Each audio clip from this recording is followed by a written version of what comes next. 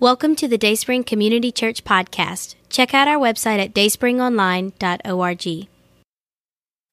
Morning, everybody. How's everybody doing? Good. Well, Matt and Mary are obviously out of town, right? Things go a little smoother sometimes when they're here. If y'all are watching, we miss you. We love you. Have a safe trip and come back to us as soon as you can. It's my pleasure and my privilege to speak to y'all this morning. We just finished up Isaiah, and we talked about the suffering servant and the servant songs, and so we're moving into Jeremiah. So if you have your Bibles, please open up to Jeremiah chapter 1, verses 1 through 10. I see you, Dave. What is the Bible? Yes, we're going to get to that. You know, it's kind of interesting that you say that because right in these beginning verses, it kind of starts telling us what the Word of God is. I love it. Jeremiah means probably the Lord throws. Either the sense of hurling the prophet into a hostile world or of throwing down the nations in divine judgment for their sins. He was primarily a prophet of doom which Judah richly deserved for its horrific behavior across their last 5 kings before their exile to Babylon. He prophesied for 4 decades, 40 years he prophesied. Jeremiah spoke to a nation about to be destroyed by war. 300 years before him, the Israelites had split into 2 countries, Israel in the north and Judah in the south. About 100 years before Jeremiah, Assyria had conquered the northern kingdom. This disaster was World War I of the Old Testament. Now, during Jeremiah's life, World War II threatened. Another fierce kingdom, Babylon, had assembled troops against the remaining southern kingdom. Would God save his chosen people? Jeremiah loudly insisted for more than 20 years that God would punish the people of Judah just as the people of the northern kingdom had been punished by letting Babylon take them into captivity. He lived to see his predictions come true. There is in the book of Jeremiah the undeniable link between sin and its consequences. We pay the price for evil choices. Judah did. Other nations will.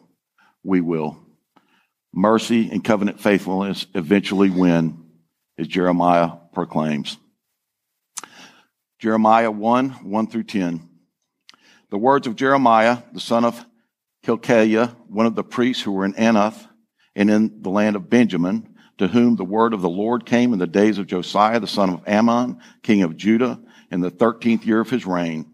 It came also in the days of Jehoiakim, the son of Josiah, king of Judah, and until the end of the 11th year of Zedekiah, the son of Josiah, king of Judah, until the captivity of Jerusalem in the 5th month. Now the word of the Lord came to me, saying, before I formed you in the womb, I knew you, and before you were born, I consecrated you. I appointed you a prophet to the nations. Then I said, O Lord God, behold, I do not know how to speak, for I'm only a youth. But the Lord said to me, do not say I'm only a youth, for to all to whom I send you, you shall go, and whatever I command you, you shall speak. Do not be afraid of them, for I am with you to deliver you, declares the Lord. Then the Lord put out his hand and touched my mouth, and the Lord said to me, behold, I have put my words into your mouth. See, I have set you this day over nations, over kingdoms, to pluck up and to break down, to destroy and to overthrow, to build and to plant. I've got 5 points today from this scripture. Point number 1, God's word, not Jeremiah's. Now the word of God came to me, saying. The phrase word of God comes up over 60 times in this book. It's God's word. It's not Jeremiah's word. It's God's word, not the kings of Judah's word. And it's God's word, not the priest's word. God's word would make Jeremiah's life harder, not easier. And the prophecy was for Judah's life to become much harder. How many people in here have heard the word of the Lord? How many people? By a show of hands. How many people have chosen to do their own thing? They called Jeremiah the reluctant prophet. And I think maybe we can understand why. Do we want his truth? Or do we want ease and comfort? Point number 2. Our destiny, his plans. Before I formed you in the womb, I knew you, and before you were born, I consecrated you. I have appointed you a prophet to the nations. Consecrated means to make or declare sacred, dedicate to the service of a deity, to God. God has a plan and a destiny for Jeremiah before he was born. It wasn't an easy one, but a destiny that would state truth to his nation and bless generations to come through the longest and one of the most powerful books of the Bible. God also has a plan and a destiny for us. Each one of us in this room, he has a plan for. And it seems like that most of our life we struggle against that plan. Just like you said earlier, I hear the voice, but sometimes I do what I want to do. When he's giving you an instruction, where he's guiding you, when he's encouraging you, when you're being convicted, that is something that's heading you in a direction. He has a plan for you. You need to live into that plan. And just like Jeremiah's plan to speak to a nation that would not listen, don't we have the same thing now? It's not always easy to follow God's plan to live into our destiny. Let me tell you something. I remember the first time I was asked to go out and preach at the penal farm. I knew God wanted me to do it. I knew he wanted me to do it. But I'm going to tell you something. For any of y'all, and I hope there's not many, but there's a few in here that have been locked up. And when you've been locked up for years, the last thing you want to do is go back. I mean, there's just something about the door shutting, about the sound of the door shutting, the smell of the place. It's just the last thing that you want to do is go back there. But I knew he wanted me to go back there. I knew it was his plan for me. And it was the least I could do was to listen to that voice when he spoke to me. So I went. So believe me, I understand when he gives you instruction, a lot of times he's going to send you someplace you don't really want to go, or it makes you feel uncomfortable. I can't tell you how many people I've taken on ministry with me that go one time and they're like, that's not for me. Well, you know, it's not what's good for you. It's what's good for God. You just have to say yes and move on. God uses the disadvantaged. Point number 3. Then I said, alas, Lord God, behold, I do not know how to speak because I am a youth. But the Lord said to me, do not say I am a youth, because everywhere I send you, you shall go, and all that I command you, you shall speak. That's what I was getting to, Dave, when you say, what is the Bible? It's the Word of God. I'll love what you tell me to love. I'll go where you tell me to go. I'll do what you tell me to do. I can be whatever you'll tell me to be. Jeremiah was young. He was 17 to 20 years old. We don't know if he was a priest or not, but we know he came from a family of priests. And he thinks that youth is a setback, but it's only a setback if he doesn't do God's will, if he doesn't follow God's will. What we consider disadvantages, God uses to his advantage.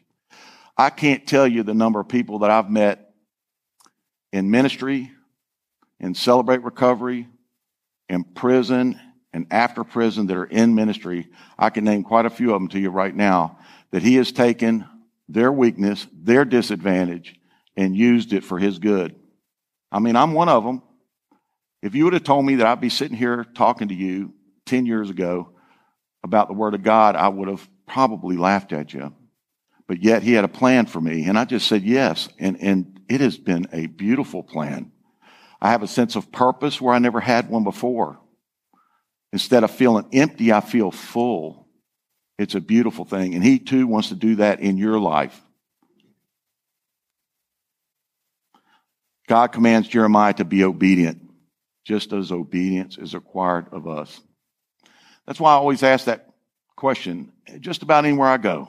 How many have heard the word of the Lord? You know, it's crazy. All the hands go up. It's a triune God. It's either God the Father, God the Son, God the Holy Spirit, the one wonderful God that we have speaking to us, the one that created us. And somehow we think we can say, you know, I think I know better, or I don't want to do that right now, or I'm scared. But he will equip us. He is with us. Point number 4, God's do nots trump our do nots. Behold, I do not know how to speak, because I am a youth.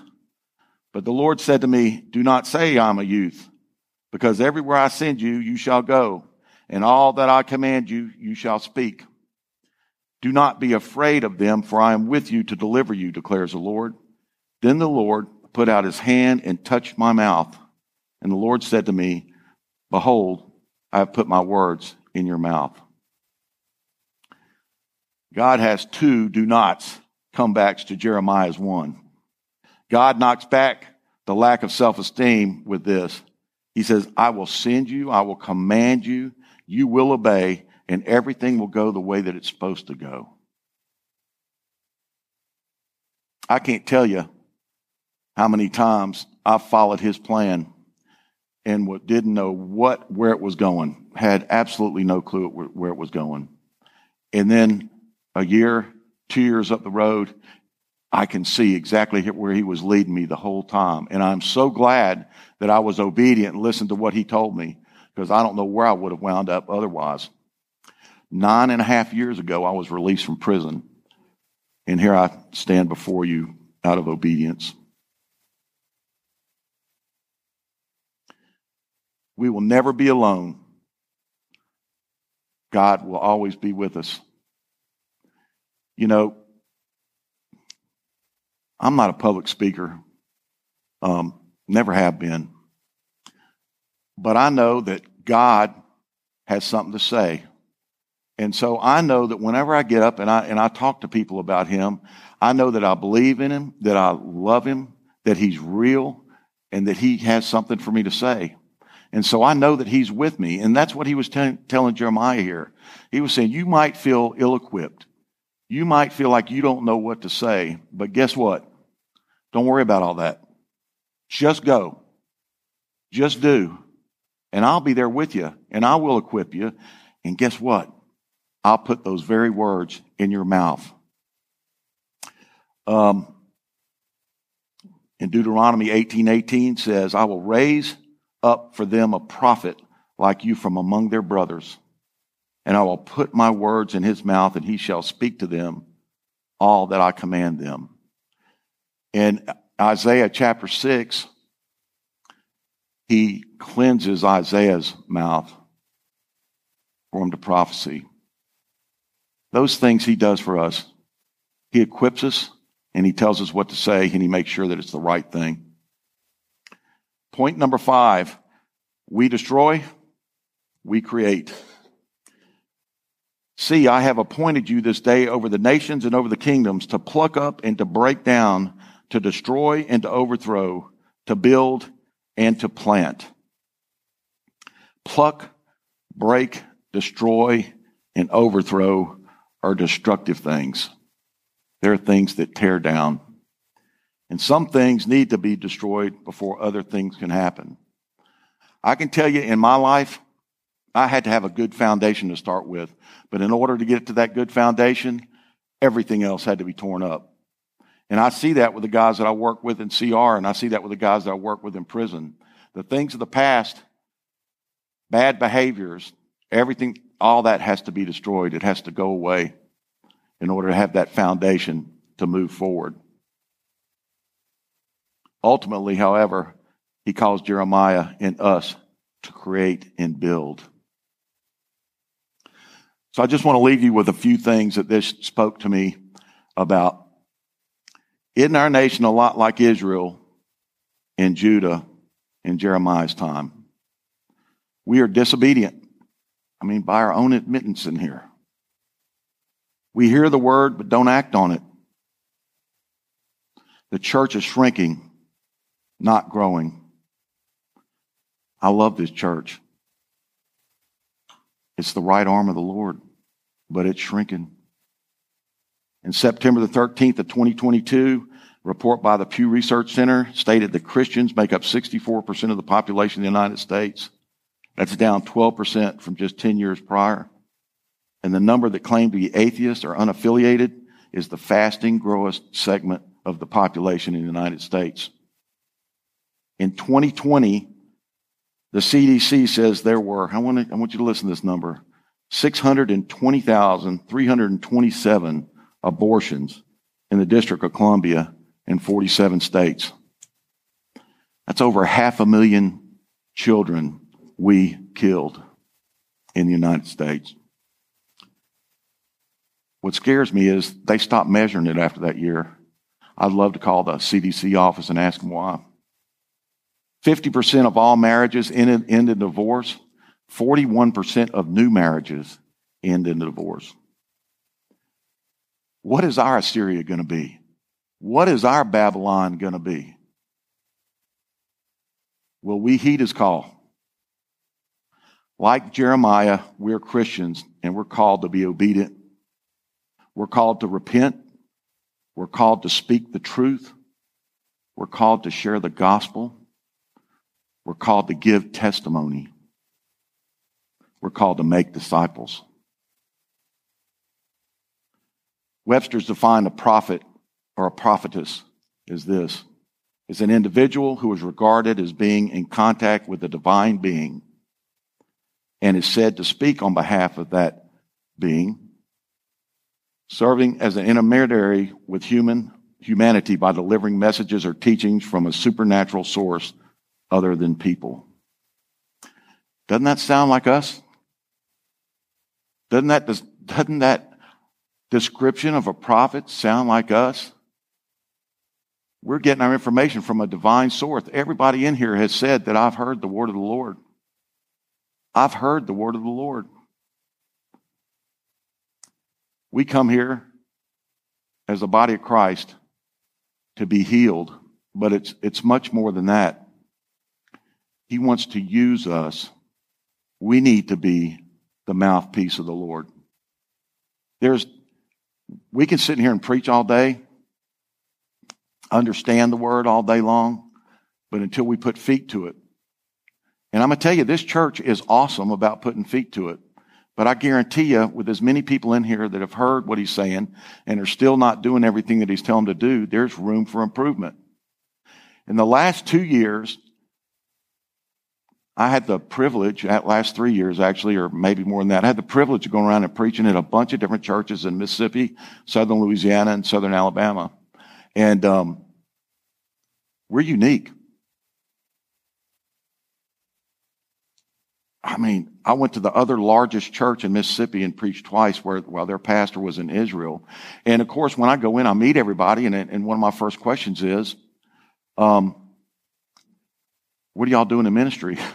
What are y'all doing out in the prisons? And everything that they're talking about is inside the church. Very little of it is outside of the church. And I'm going to tell you that my belief is that that's why the church is shrinking.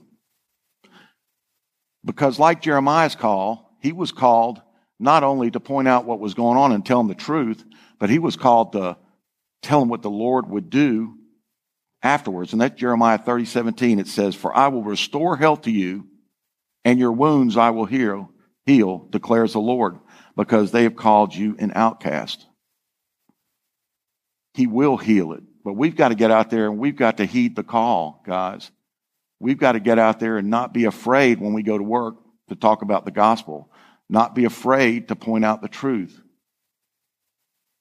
The testimony I was talking about is our lives. It's how we lead our lives. It's not just telling what God has done in our life, but it's how we walk it out. There's nothing worse than somebody proclaiming to be a man of God or a woman of God and not acting that way. That's what runs people off. But when we're out there and we love people when they don't deserve to be loved, when we're in situations that normally you'd act one way, but instead you show them love and they know that it's genuine, then all of a sudden the gospel sinks into their heart. And they're like, wow, that's something different. That's not what I see. Our nation is in a terrible state. And I couldn't help but think when I was reading this in Jeremiah about what is coming for us next if we don't heed the call, if we don't listen to what he's saying to us and move forward. Dear Lord, I want to pray for my friends here at DaySpring Church. I want to pray for the church as a whole, Lord. Lord, you talk to us, the God of all gods, the one that created us. Lord, let us heed your call. Let us heed your prayers. Let us heed your instructions. Let us go where you tell us to go. Love where you tell us to love, Lord. We talk about it, but Lord, please give us the strength to do it. When we walk out of these doors today, we're all going somewhere to eat. That is a ministry opportunity. Lord, please give us some divine appointments. That means show us where the opportunities are, Lord, to share your word. Let us heed your call, Lord. Let us speak the truth. Lord, we love you. And I pray all these things in your mighty Son, Jesus' name. Amen. DaySpring, y'all are dismissed. Thank you.